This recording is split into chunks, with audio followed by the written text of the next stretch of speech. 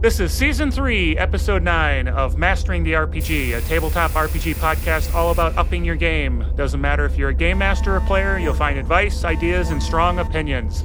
Tonight's episode is a system dive on Pathfinder 2E, or we don't need no OGL.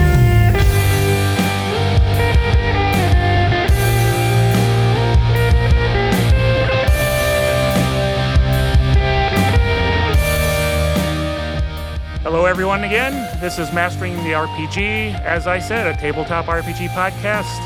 We're going to talk about advice, ideas, cool stuff, opinions, that's kind of what we're all about.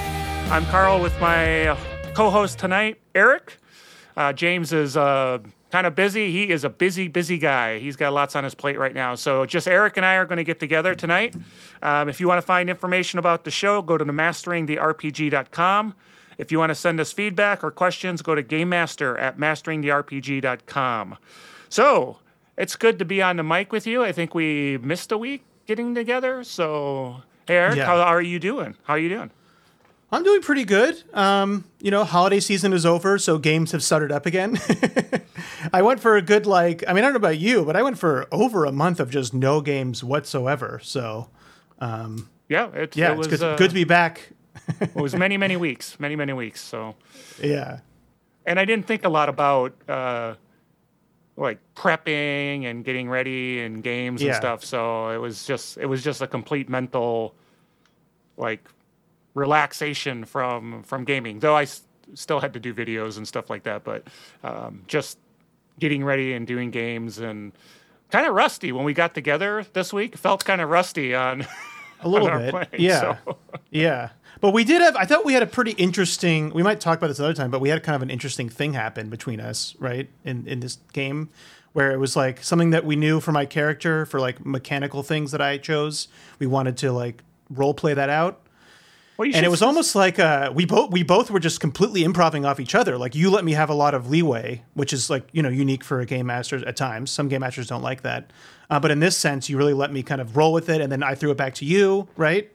Yeah, it's pretty interesting, I thought. Yeah. Yeah, so what we're talking about is, so I think you embraced, this, we can talk about 2E Pathfinder, but hey, tell a little bit about this. This is a great story. I think people will want to hear it. It's really cool. So this is a Savage Worlds game, and so you picked a new edge for kind of an arcane background edge, right? I picked the Sorcerer Edge when the Sorcerer in Savage Pathfinder is linked to these bloodlines, and this was both a mechanical decision on my part, but also it fit the kind of backstory that we were coming up with, that my lizard folk character was, he was an outcast because he was so different from the rest of the kind of more alligator-like lizard folk, and it's been kind of a thing, and I knew ahead of time that I wanted to have a hag influence, that this hag influenced my egg early on, and that's why I was so different. And so talking about with Carl, we were always talking about, okay, when are we going to kind of introduce this? So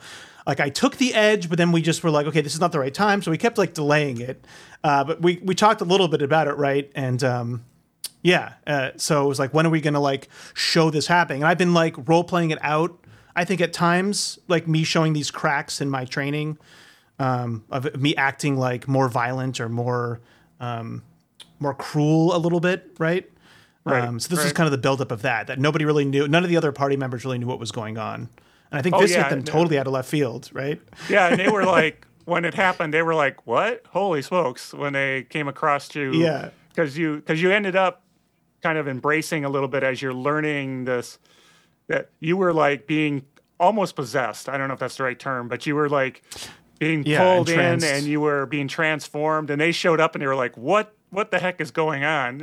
It was just fantastic. And it got real dark. I mean, and it was funny because it took way longer than I thought it would, because part of it was just they were such a classic D&D party of, let's spend an hour talking about leaving the camp, or what are we going to do with the villagers, or me and Carl both just leave, just leave the people behind, just go, it's fine, but they weren't going. It was pretty funny.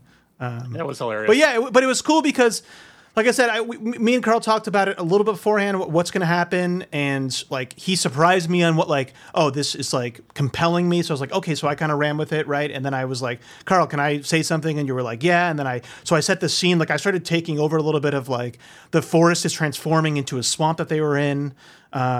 And then Carl like kind of took the ball off of that and then threw it back to me with like, I set the scene of like, oh, there's just like, it's when they came to this clearing, I had tied up this orc prisoner pinned to a tree that had a big face in it. And yeah, it was like, it got real dark and violent. So that was cool. And then you were like, okay, combat. You're like, she wants you to defend her. And I was like, okay, like I didn't expect that to happen. Right. So it was cool. But it was the whole session. But I thought it was pretty, I think everybody enjoyed it mostly.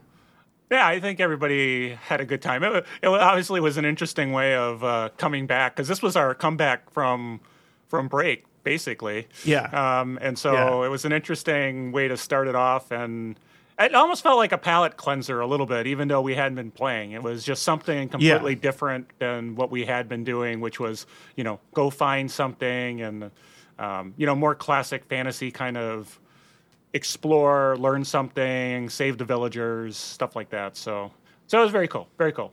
So anyway, that was a lot of fun. So, yeah. So I don't have any email this week, and I did get a new book called "So You Want to Be a Game Master, or Do You Want to Be a Dungeon Master?" I don't know. I'm going to read it on my trip coming up. Okay. And then I'll talk about it in our cool stuff found. But a lot of buzz around it, so we'll see how good it is. So anyway, how about we get to the main topic? Mastering the RPG with Carl, Eric, and James. Yeah. All right, everyone, we're at the main topic, and tonight we are talking about Pathfinder 2E with a little flavor of the remastered in there. Not a lot, but talk about 2E. And so just like we did recently with our deep dive on Call of Cthulhu, we'll do something similar on Pathfinder. Just, again, kind of a palate cleanser of let's learn about a game and and kind of dig deep into it. So I'll since I've only played 2E a little bit here and there, I'm going to ask Eric, why don't you give the elevator pitch for the game? Yeah, I mean, it's high fantasy D20. I mean, right? Its roots are in D&D from Pathfinder 1E. But they made it, 2E was a much more like where 1E was pretty much right D&D 3.5. Yep. 2E really kind of broke free in a lot of ways. It's still a D20 game.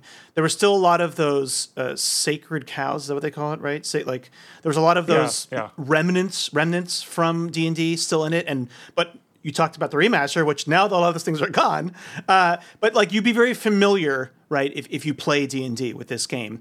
I would say the main setting, which is Golarion is like a million settings in one. I mean, it's totally crazy. Like there's like elves are aliens, and there's moons with things on them, and there's technology. There's like a spaceship that's crashed somewhere. Like it's a very big world, and it's so some people like that, some people don't. But the main setting, which is the Inner Sea setting, is kind of your classic, more classic, high fantasy. But there is a lot of twists in there. Like I personally, I like the normal D&D setting. I do think the Inner Sea setting is more interesting. I think a lot of the lore is more interesting. A lot of the politics I find more interesting. So that's basically it. I mean, right? And yeah. Oh, yeah. So I think we've all, most people probably listening have played D&D at some point. So they probably know the answer to this question a little bit. So, but is it more of a narrative game, a crunchy game, kind of a little of both? A sprinkle of this, a sprinkle of that, I mean, compared to 5e, it's definitely more crunchy, like hands down. I mean, there's the big thing about it compared to 5e is while 5e doesn't have a lot of rules really to like adjudicate things, 2e there is rules to adjudicate pretty much most things, and it's not. They did do a good balance of not making it like. There's not like the basic rules aren't too much to understand, but there is like a ruling on most things, if that makes sense. So like, you can run this without learning the whole thing, the whole book. You can run the game. But if you have a question about something like, oh, what does this mean? Or what does this do? There's usually an answer for that already. Yeah, the main book is about 680 pages, so there's a lot of content. It's big. There's a lot of content. But they also put there's a lot of character features in there too. Much more than D&D. Magic items, classes, all that stuff, feats, right? It's all about feats. So yeah. So I think we understand the genre of the game. So let's talk about when I started doing this, how friendly is it for a new player? And then we'll talk maybe GM, but a new player, I found it a little, coming from playing a lot of Savage Worlds, it felt a little daunting to start with when we walked through the character originally, building a character. But I'm sure it gets easier once you go through it once or twice. Then it just becomes simple. So how is it for a new player? I actually think it's probably, a new player to the tabletop hobby, maybe that's probably too much. The beginner box is really good though. I think why it was more daunting for you is that we were doing an overview of the whole system. The actual character creation process is very straightforward and very simple to do, I think. And even comparing to Savage Worlds, well, there's definitely a lot more going on with Pathfinder, where Savage Worlds has, with Savage Worlds you have edges, which are feats of another name, right? But it's totally open besides the prerequisites. We're in Pathfinder 2e, and this is also compared to Pathfinder 1e. There's all these feats that you can take, but they separate them into buckets. So there's like ancestry feats, there's like class feats, there's skill feats, and you take them at different times. So it's not quite as overwhelming as you might think. I think it's easy to get to get maybe overwhelmed by all the options, but when you actually just get into the nitty gritty, it's pretty straightforward to make a character and to understand the basic rules. It's really not that complicated. So I do think it is new player friendly, with kind of a caveat of, maybe do the beginner box first or play in a group that people already know how to play. I think that would be what I recommend. There's also a ton of all of Pathfinder 2e rules are for free online with Nethies, the site Nethies, and that's sponsored by Paizo. It's not done by Paizo, but it's allowed by them, which is totally different from, D&D, right? All the rules there are available and very easy to find often. I think it's one of those things where a new player can feel like they're overwhelmed, but if they have somebody help them go through it, then it's not as hard as you think it is, if that makes sense. For game masters, I definitely do not think it's for a new GM. Not at all. I think that you should get some experience with some other games under your belt first before you necessarily go into it. But the beginner box they did a really good job with the beginner box. So, for sure, I think that can be something that you could use as a new GM. So there's a lot of D&D groups, and actually James, our partner in crime here, he does a lot of games for younger, I'll say, children, getting into their teenage years kind of thing. Yeah. And so they do a lot of D&D, so that obviously D&D is kind of okay for kids. Is Pathfinder kid friendly? Good for kids? A little too complicated? A little too? Yeah, I would definitely say teenagers probably fine, especially if they play if they play games. I think kids now are a lot more savvy, anyways, for these type of things than. Definitely your generation, I think, but also my generation, right? Well, my generation's when it started. Nobody knew what the heck they were doing. Yeah, when it started. And now, video games, there's so many video games. There's so many table CRPGs, and there's so many. I just think I think kids can do it, but definitely older teenagers. But like I said, there's also a lot of apps that make character creation easy. Things like Foundry, which is the best way to play Pathfinder online. There's a free module for it that's fan-based, and it's excellent. It makes playing a lot easier, and that helps with kids now are much more savvy on the computer. So I think yes and no, right? I would definitely not say pre-high school unless they're really experienced. There's some ways to kind of quote unquote dumb it down. That's not really the right term, but simplify. There's a little bit. There's some ways to simplify it for sure. But I would definitely say D&D is definitely better for that 5e. So there are some things about it, like for example, the action economy being very specific and consistent, and versus D&D has, I don't know, it's got actions and reactions and some other thing and this and that. The bonus actions, which is kind of a fail. I think people generally agree it's kind of a failure. I know even the developers talk about it that way, that it's always, people are always looking to what they can do for bonus action. And, it's not that hard once you start playing, but there has been, with new players, they get confused by that. Or it's not the best mechanics to leverage, for sure. That's a good point.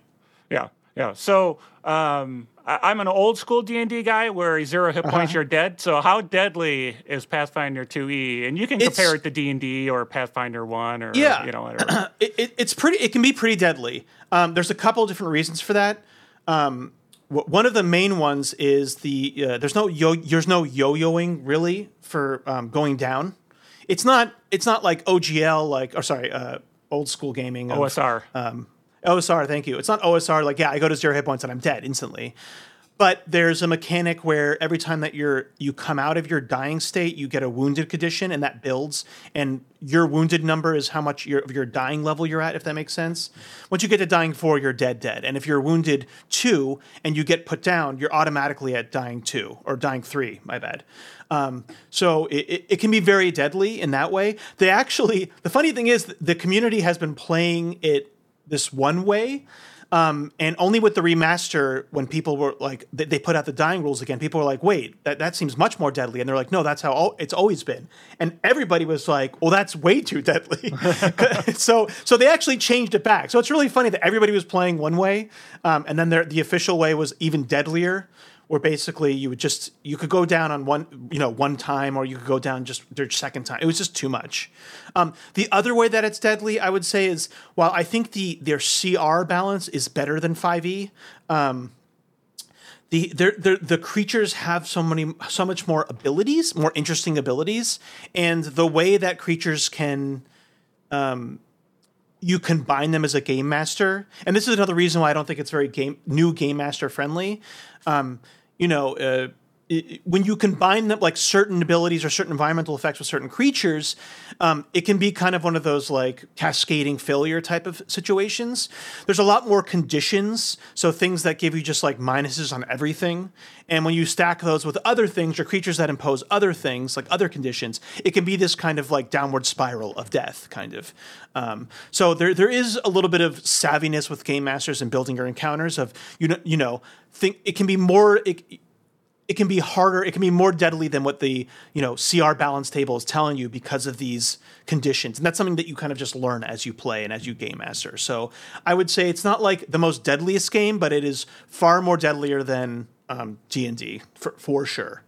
It can be very deadly, and famously, a lot of their APs that they came out with at first were extremely deadly. Like they just did not do a good job of balancing things out, or they just didn't know ahead of time. So yeah. Well, obviously, the early adventure paths probably were not as play tested as as they could have been. Yes. So yeah. Yeah, cool. So again, it's has roots in D&D, and it's one of those fantasy D20 games. So we can talk a little bit about the mechanic. It's probably very familiar to most people, for sure, who've played those other games. But there's some unique things, right? Yeah, it's D20 based, and you have your skills and you have your attributes. The main thing here, I mean, first of all, you don't roll for attributes at all. It's static attributes, and you don't really have negatives. There was a rule before that's changed now that you could take a negative in something, but now that's gone. So there's not really negatives. The main difference here, like say between D&D, right, or even Pathfinder 1e, is it has this very elegant action system, which it feels like it was borrowed from Savage Worlds in a way, where you have this 3-action system. Everybody has 3 actions and a reaction.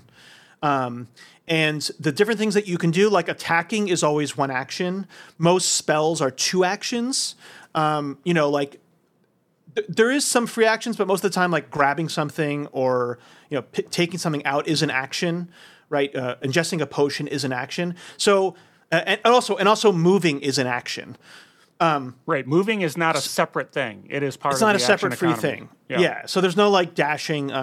So it's a very evocative way action system. I would say, like, it's just like it can be exciting, and that's something as they've been developing their classes. Like they come out with new classes, not all the time, but frequently with new books come out, they'll introduce a new class. And now with the remaster, they've changed classes. And one thing that they've really come to understand is that their action system is probably one of the strongest parts of the system, and they use that now to leverage that more. Like before, there was stuff like barbarians or rangers. Rangers has this thing where they would focus on a foe, and they have to spend an action to do that, and then they get like bonuses against that foe. But it's not always fun to do that. Same thing with barbarian. Like using one of those actions isn't very fun. A lot of their new classes, you'll do something, like you'll do an action that activates something, and then you'll get an action back. Like you'll be able to kind of do something for free. So it makes it very fun. Basically, what I'm saying is that this whole action system, even with moving, there's always these like interesting choices that you make on your turn. I mean, it's not always, but it's much more interesting than, say, D&D or Pathfinder 1E, where it's much more static. So deciding to move, deciding to get into range, deciding to frighten, intimidate somebody, which is an action. So that's the big thing as far as like the basic mechanics. There's also, they introduced something called hero points, which is like inspiration or bennies in Savage Worlds, where you get rerolls, but you always start with them. As far as skills and attributes, as far as skills and for like attacking, it's a level-based system, so you add your level to everything. And then there's kind of different proficiency levels that that either are automatic or you choose. So like you can be untrained, and then it goes trained, expert, master, and legendary. And this can be in everything from like your saving throws or your skills or your attacks, right? Like your skills, your proficiency with martial weapons. So anything that requires a proficiency is always your proficiency level, which I said is like trained is 2, expert is 4, and then you add your level to that as well. So when you're level 3, then it's added to 3. I think this is kind of I don't know if it's a split in the community, but people kind of like this or hate this. There is a variant where you can play without levels. The cool thing about this is that you just get better at time. You just get better by being higher level at everything that you do. Sometimes there's like DCs go up with level, but other times there's static DCs. So when you're like a level 15, right, you're just going to be almost always guaranteed to do something. The drawback of this is that like a lot of the low level monsters don't always get there's so many. They do a really good job on monster design, and you don't always get to use them all the time, right? Because low level monsters will eventually just be trash. Right. To you, right? More so than, say, something D&D with its bounded accuracy, because all your levels to your skills and all your levels to your attacking, all that stuff, and also level to AC, like everything, add your level to it. So that's the kind of drawback is mostly with creatures, I would say, is that you don't always get to use all the fun creatures because, they're just too high level for that. The other really big thing here as far as mechanics is the crit system, which is, besides the action economy, is absolutely my favorite thing.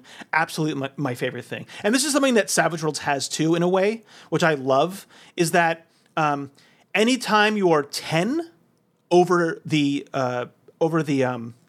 DC. Thank you. Over the DC, right? So if you had to get a 15 to get something to hit or 15 to do something, and you roll and you get a 25, you've crit, right? And anytime you're 10 and under something, you've critically failed. So it makes it so you're not just always relying on the roll of the dice. But the cool thing is, when you roll a natural 20, or you roll a natural 1, when you roll a natural 20, it increases the step that you would have already done. So what I mean is, like, if you roll a natural 20 and you would have like that end roll, say you had a plus 10, right, in whatever you're trying to roll, and you rolled a natural 20, so you got a 30. If that would normally be a success, now you've put that level up to a critical success. So a natural 20 always puts it up one step. So even if you roll a natural 20 and say you failed, right, the DC was 35, say, and you had a plus 10 and you rolled a natural 20, so you got a 30, right? So normally that would have been a failure. Now you've put that up one step to a success. So a natural 20 is not always a critical success, but usually it is, because 20 is a high number as well. Mm-hmm. And the same thing with a negative 1. Like, you can still succeed when you roll a 1, right? Because it just puts it down a step. Lower. So yeah, but that usually is not happening, right? Usually it's a failure or a critical failure. But if you're really, really good at something and you're super high level, that 1 can just be a success or a failure. So it just makes it, I don't know. I just like it so much better because it really gives you, like, you feel like when you're good at something, you're rewarded for that. And you feel like when you're powerful, you should be rewarded. And that if somebody is super bad and super low level, they shouldn't necessarily be able to crit at these things, right? It's always that weird thing with, which is a more narrative thing, I guess. Okay. Yeah. And then Cool. I can't really think of anything else. I mean, I talked a little about dying before, where the big thing with dying is, you go down and then you roll. You start at dying 1, and then at dying 4, you die, right? And it's pretty much like a scale as you go up to dying 2, up dying 3. When you succeed this DC, it's a death throw, pretty much. And then if you succeed, you keep going down. And then when you come back, when somebody heals you, you get the wounded condition, which I said. And then, so if you're wounded 1, when you go down again, you automatically start at dying 2, because it's like 1 plus your wounded condition. So that's the kind of like that yo-yo thing that I was talking about that doesn't really have as much. Like once you've gone down 3 times, you're dead, Yeah. Yeah. Okay. I can't really think of any other the basic game mechanics, but yeah, I think that was a pretty good overview of sort of some of the key elements that go into it that go beyond just, hey, it's a D20 system, right? Yeah. So we briefly talked a little bit about character creation. So I don't know if there was anything you wanted to kind of talk about with that. So yeah. Okay, go ahead.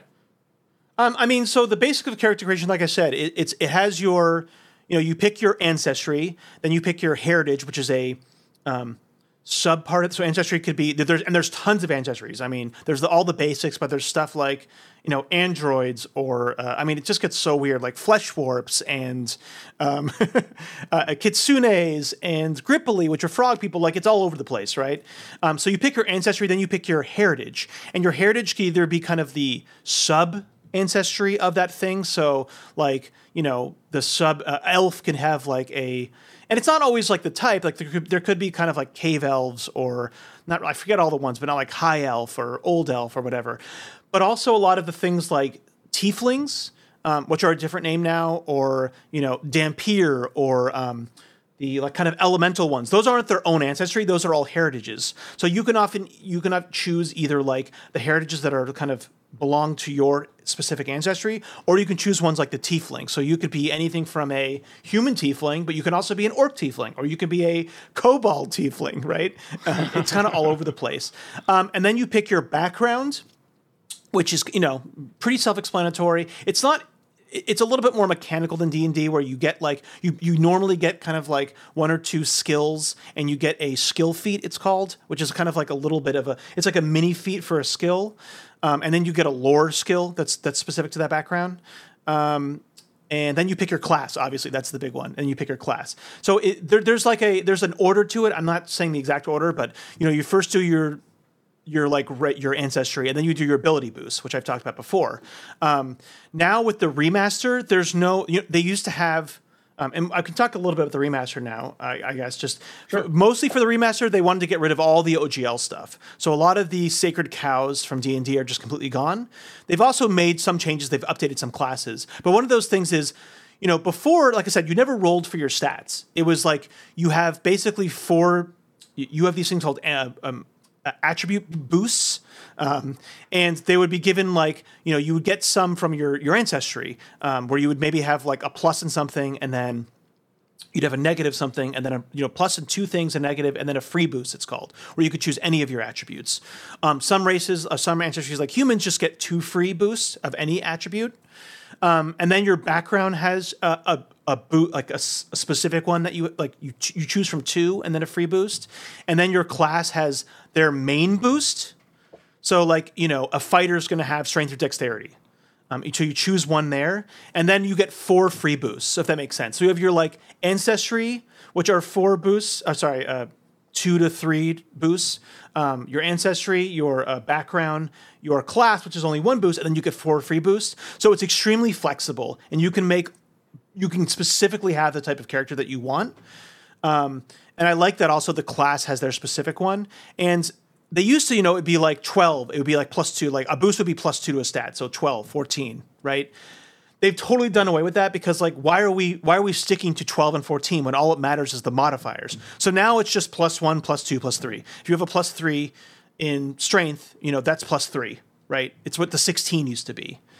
So you choose that stuff. And then, like I said before, with character creation and advancement, there are these feat buckets. So at level 1, right, like all the martial classes will get one of their class edges. So class edges are the big edges. Those really define how you interact with the game, and those kind of give you most of your abilities. There's also ancestry feats, which are kind of, I would say, below class feats in their kind of oomph, right? And then there's also skill feats, which are kind of, like I said, they modify a skill in some way in a little bit. And then when you level up, you kind of flip-flop between those. So like every even level, you get a class feat plus a skill feat. And then ancestry feats are like at level 3 and level 5 and level 9. They're kind of spread out. And then you'll also get skill boots. Like every class gets... you get like a certain amount of skills that you can raise to trained. And then every other level after that, you'll get another skill increase. So... doesn't matter what class you're playing, you can always kind of have your 2 main skills. And then after certain levels, you're able to boost certain skills up to expert and to master, etc. Some classes like rogues get skill boosts at every level. Those are the skill monkeys. But again, it's really flexible, especially compared to D&D as far as how you want to build your character. And you don't have to worry so much about like, it's not so static. You can be any, right? Most classes, you have a lot of freedom to kind of double down on a skill that you want to, that maybe doesn't normally fit the type of class that you do. The other kind of cool thing I want to bring up here, Carl, before we move on is it's called archetypes, which was a kind of it wasn't a optional rule. So archetypes were always there. Archetypes are how they handle multi-classing. It's also how they handle all the kind of weird stuff that not necessarily a full class. And so you can't multi-class like D&D. You never switch off to a different class. You always have your main class stuff.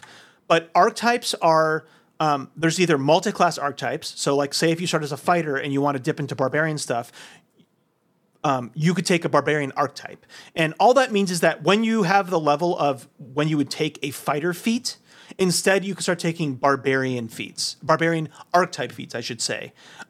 Which normally there's the initial one, which is called the dedication feat, which gives you like some stuff. And then a lot of them are like you can choose from the barbarian feats, but you can only take them like the normal, say at a lot of the feats have level prerequisites, like you have to be at level 10 or level 12, right? When you're taking them as an archetype, it's usually like half the level. So you can't take the high level stuff that a barbarian would.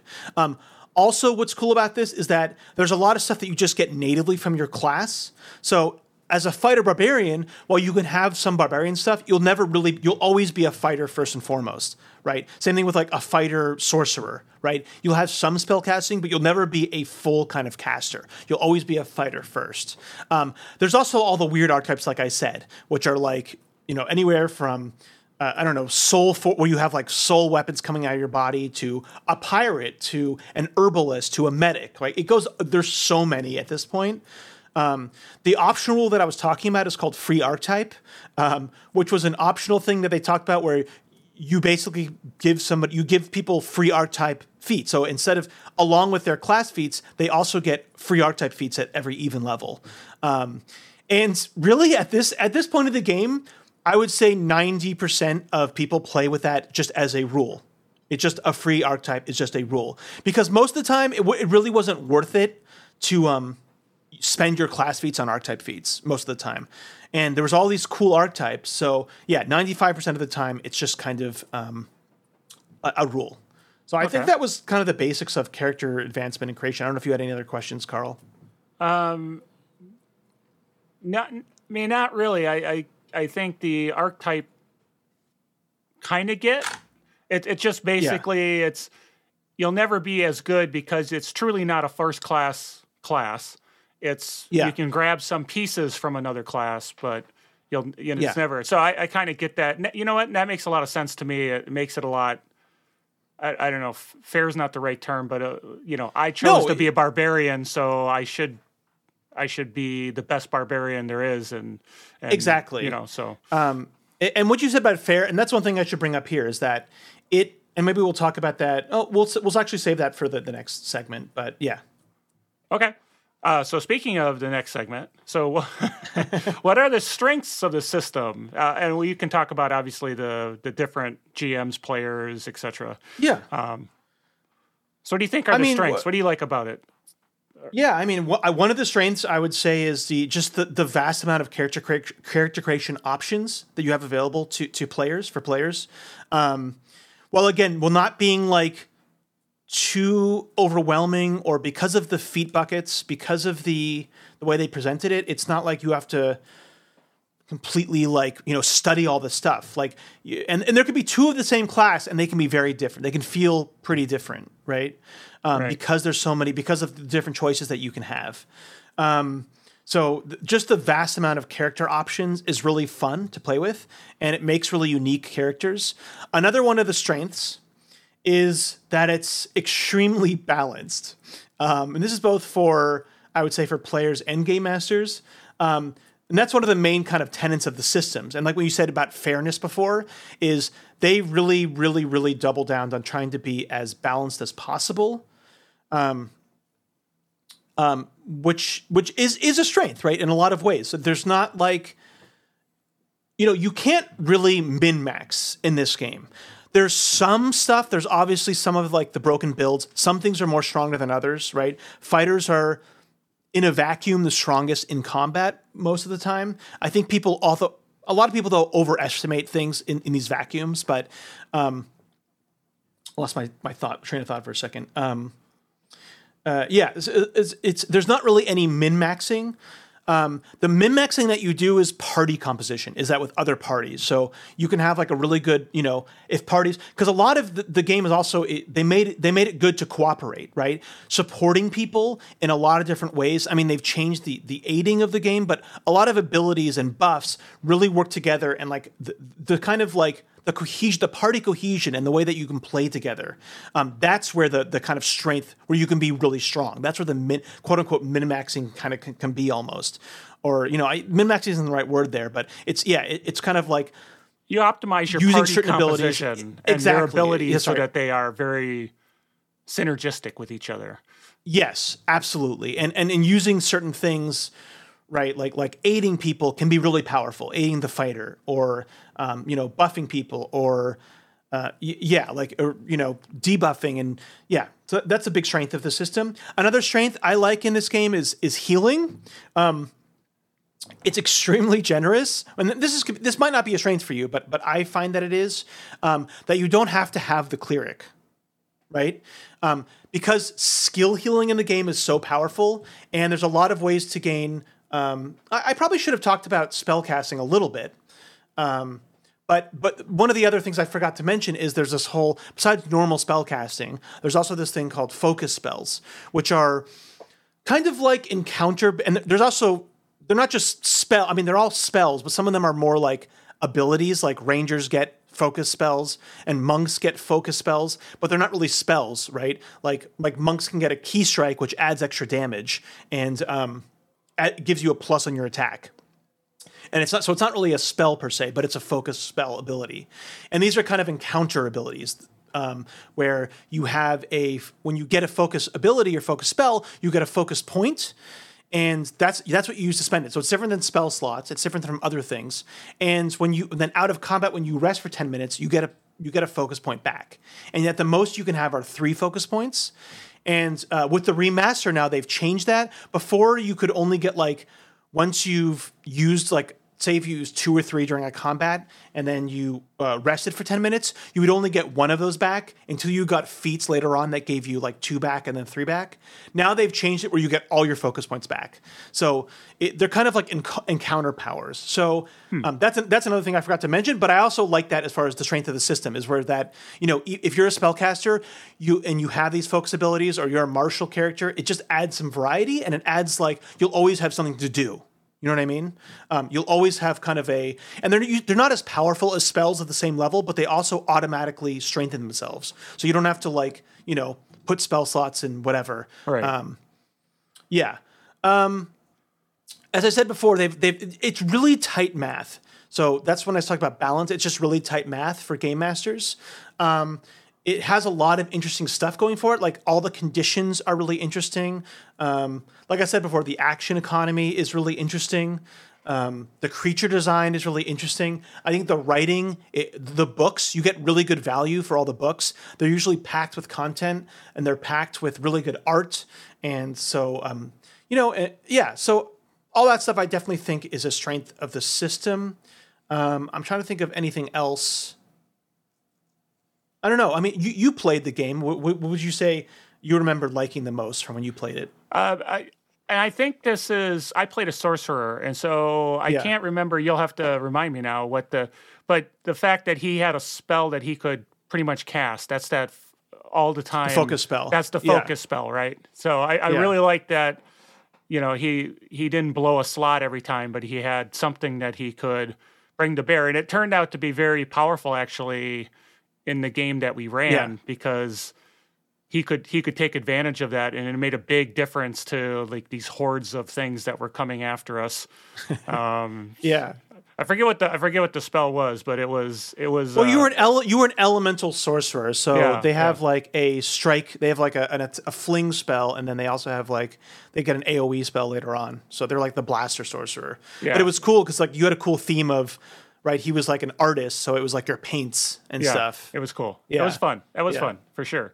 So it's got a lot of strengths. I think it's a great system. Yeah. I agree with you. Even though I've only played it a few times, it was pretty clear. And so let's talk about the weaknesses. Other than it's a 680-page book. I keep going. It's like so long. It's such a big book. Yeah.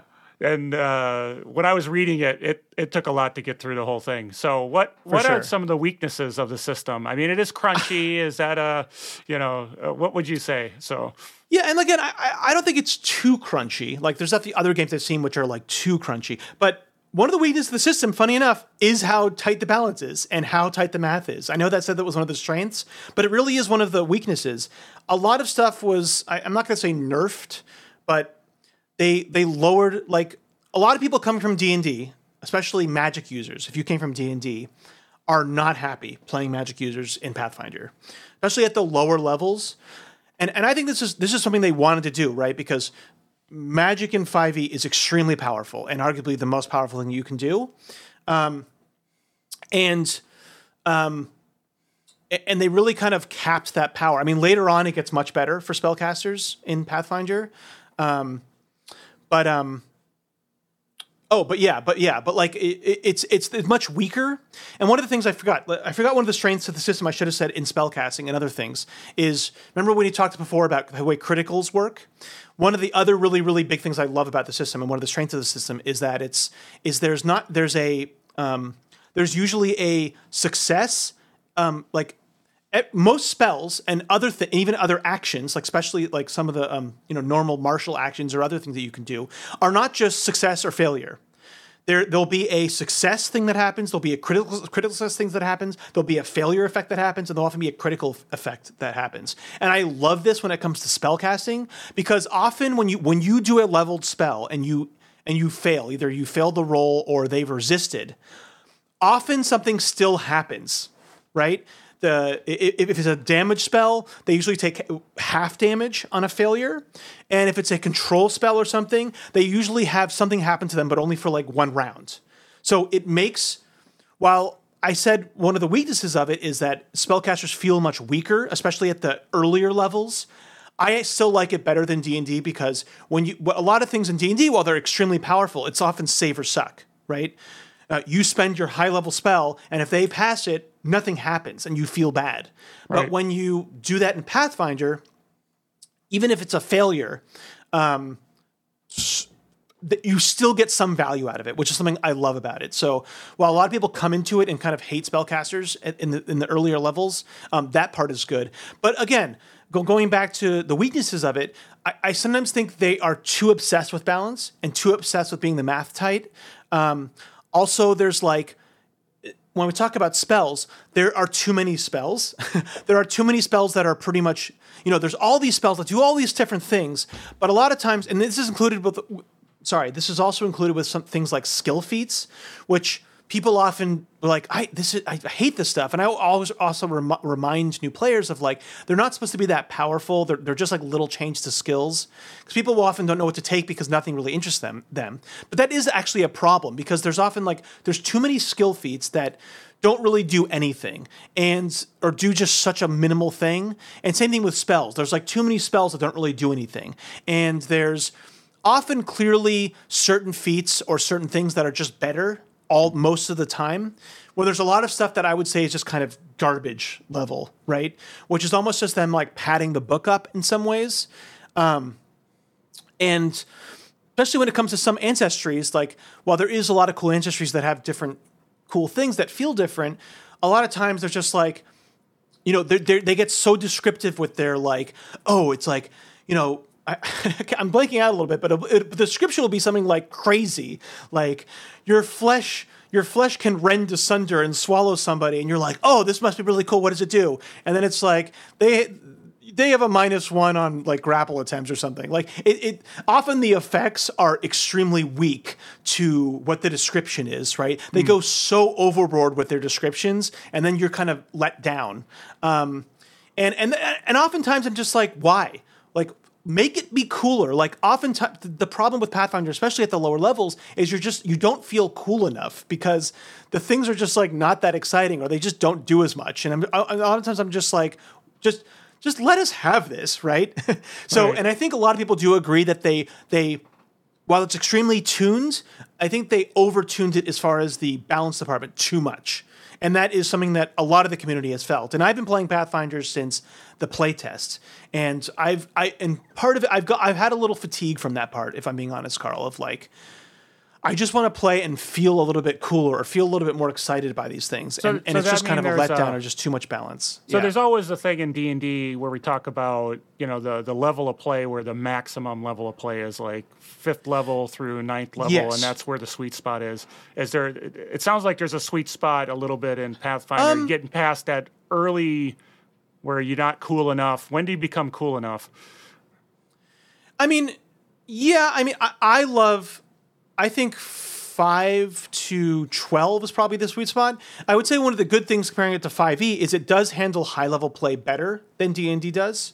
But going back to one of the weaknesses of the system, there's this really weird thing they do with certain classes and as far as training proficiency. So I'll explain a little bit. So the basic martial proficiency for weapon attacks, right, is when you're like even other classes like wizards, or if you have a certain ancestry, you can get trained in weapon types, or wizards have their certain weapon types, and from level 1, everybody you all start at trained, so you're all kind of at the same level, right? It's 2 plus your level plus your attribute often, yeah. And then at level 5, the base thing is the base for martials is at level 5 they go up to expert in their weapon training, where fighters start higher. They start at expert and they get to master in a certain. But that's fighters, right? That's what fighters do. That's why they're actually so powerful in Pathfinders, because they have this higher proficiency. And going back to the way that DCs work, and especially with the way crits work, having a +1 or +2 in something is huge in this system. But getting back to that, there are these really weird. I don't even know what to call it. There are these really weird levels, and it's all over the place, where you said is there a sweet spot.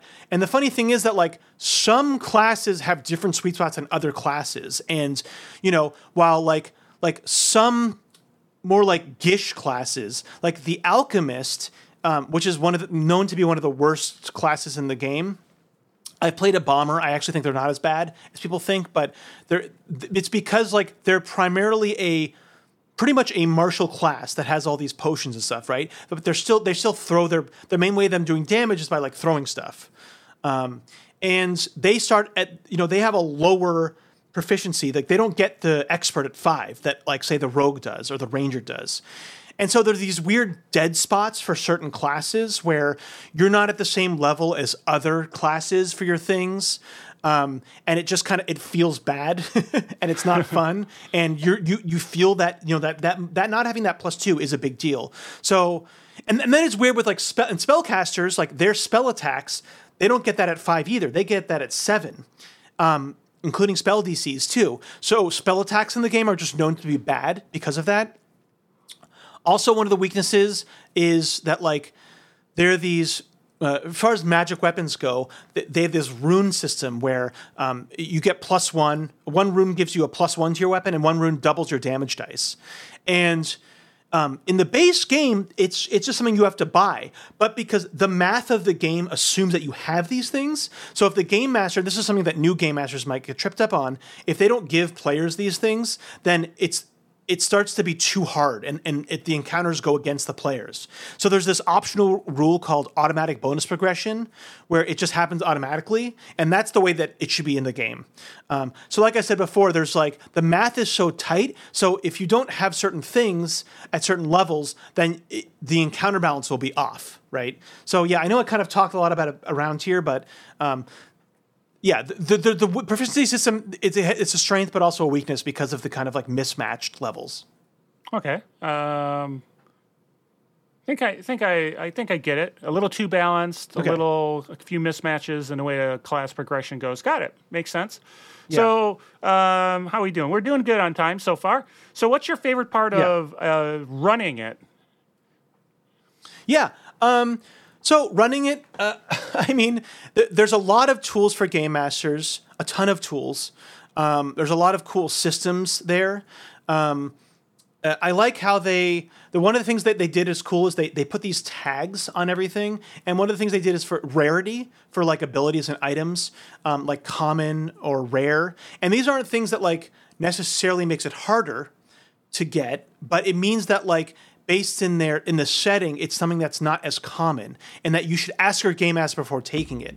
So they really thought of game masters here, of like of making the game master not always the arbiter of like fun in these cases, where like, you know, it's not up to the game master to say no, it's up to the game master to say yes, if that makes sense.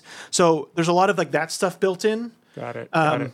Where the game master doesn't have to be the bad guy; they can only have to be the good guy, if that makes sense. Right. And for the game masters, it is very balanced, and you don't have to worry about. This is again going to the strengths, and the strengths of being balanced as far as running it. You don't have to worry about experienced players breaking the game, right? Like most of the things they're going to do, they can't min-max, so they're not just going to be that one player that's so powerful. It also does. There's a lot of tools there to like help with sharing the spotlight, which I like. And there's just so many cool monsters, Carl. There's so many cool monsters that are just a lot of fun for the game master to do. So I would say, I mean, just compared to like D&D, those are probably the main things I would say as far as the favorite part of running it. I can't really think of anything else that specifically. They do a really good job with like lore and like how you handle lore in the game, which I like too. So yeah, that's probably my favorite part of running it, is that it's definitely better for me than D&D, for sure. So what about playing it? I have a feeling, but so what about playing it? What makes you? Well, what's your feeling? I want to hear, because you played a little bit. What's your feeling? I like the options that are there. Yes. Even though it's, you know, it added a little complexity, but when you were working through it, it's like there's a lot of and one of the things I like about Savage Worlds, and not to turn it into Savage Worlds, is there's so many options, and you can pick and choose them and build what you want. And it was really nice to have that ability. And the 3-action economy makes so much sense to me as far as a player. You know, you can decide the things you want to do, and then it separates things in, I think, there's combat, there's adventuring, there's exploration.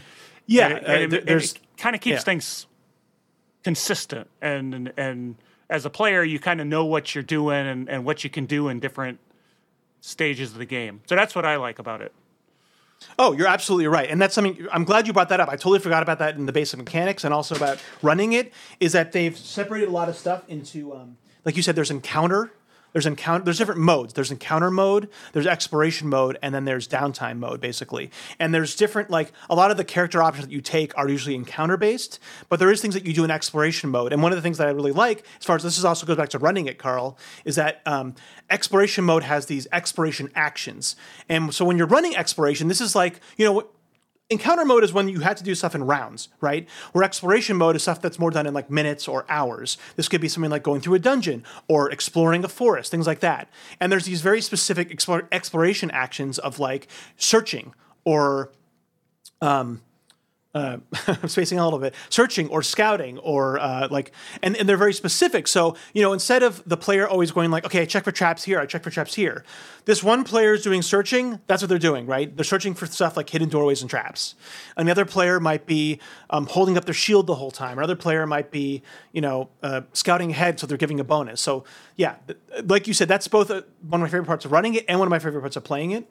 But yeah, I totally agree with you. The amount of options that you can choose from, and they're so flavorful. Not all of them, right? Like there is the problem of things that are flavorful than the actual mechanics not necessarily matching that flavor, but there is a lot of really cool flavor. Definitely one of my favorite parts of playing it. There's just a lot of cool abilities. No matter what you're playing, it's not boring, right? There's definitely some classes that have been weaker and that need work, and they've been working on that.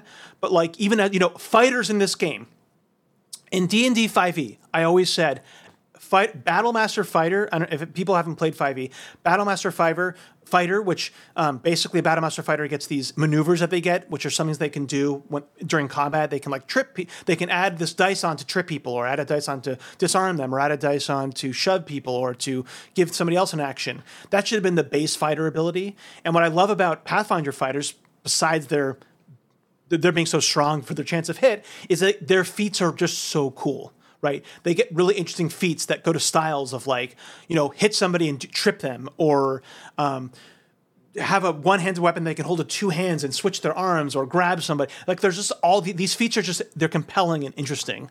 And not all the classes do it, but a lot of the classes have these compelling features that make combat fun. So yeah, that's my favorite part of playing it for sure. And just again, the openness, much like Savage Worlds, Carl, the openness of I can play a orc fighter, but, invest my skills into crafting or something if I wanted to, or invest my skills into knowing about the arcane, I might not have the best intelligence, although I probably could have a +1 or +2, but that's just how I've chosen because that's my background. So there's a lot of flexibility in making interesting characters or doing, you don't always have to fight the system as much as you have to do in like D&D or other D20 games. Yeah, it welcomes you to be interesting. Sure. So I'm going to flip this up a little bit and talk a little bit more right now because from a time standpoint, would you change anything? What kind of house rules do you use? Well, I think I've talked about this a little bit. I mean, we've mentioned the remaster a little bit, and the remaster has done a lot of stuff that I like.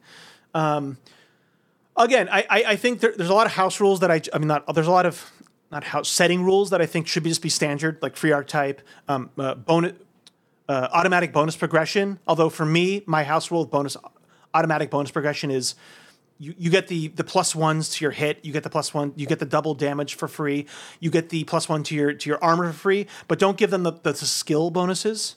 That just should be separate, or like perception bonuses. Another kind of changes, like I said, the overabundance of balance, it's not something that I could really change because that is the whole game. So while I don't really like it, it's not something that I could really change. The other house rules that I definitely house rule the way hero points work. I like it kind of Savage World style. One of the things that I've seen, so normally everybody starts with one. I can't remember the normal rules now. It's 1 or 2 hero points, and then you get them when you do something. But I like a lot the variant where you start with 1, and then every hour that you play, you could just get another one. I just think it's better, and the game master doesn't have to worry about it. And much like Savage Worlds, I like it where I can't remember now, but the normal way that you play, I think, is like you roll and take the new result, or something like that, where. And it might even be like you roll beforehand, but you spend a hero points to get a reroll, but you have to take the new result. I like it in Savage Worlds where you just take the best, right? You can use a hero point and you take the best, unless you have a critical failure. Then you're stuck with the critical failure. So that's the main house rule that I do. Otherwise, as far as changes, like I said, the problems I have with it aren't something you can really change. There's other house rules for classes, but in general, I think those 3 are the best, just in general. There's other ones, like there's tweaks that I would do with classes, but that's not something I'm going to talk about now. So, yeah. Okay. So it sounds, I mean, we have a question here on the list that's like, is it rewarding running it and playing over many campaigns? I mean, I don't. Yes. I think it's intuitively obvious that falls into that category of it's fun to run, it's fun to play, and it's great for campaigns because of that character progression. Yes. That you get and the flavor that it provides. It has excellent longevity, and that's a real big strength of it. Its longevity is good, and like I said, high level play is very much possible in the game. So it's if you want to do a long campaign, you almost couldn't do it with a better system. You can really draw it out and have a very long campaign.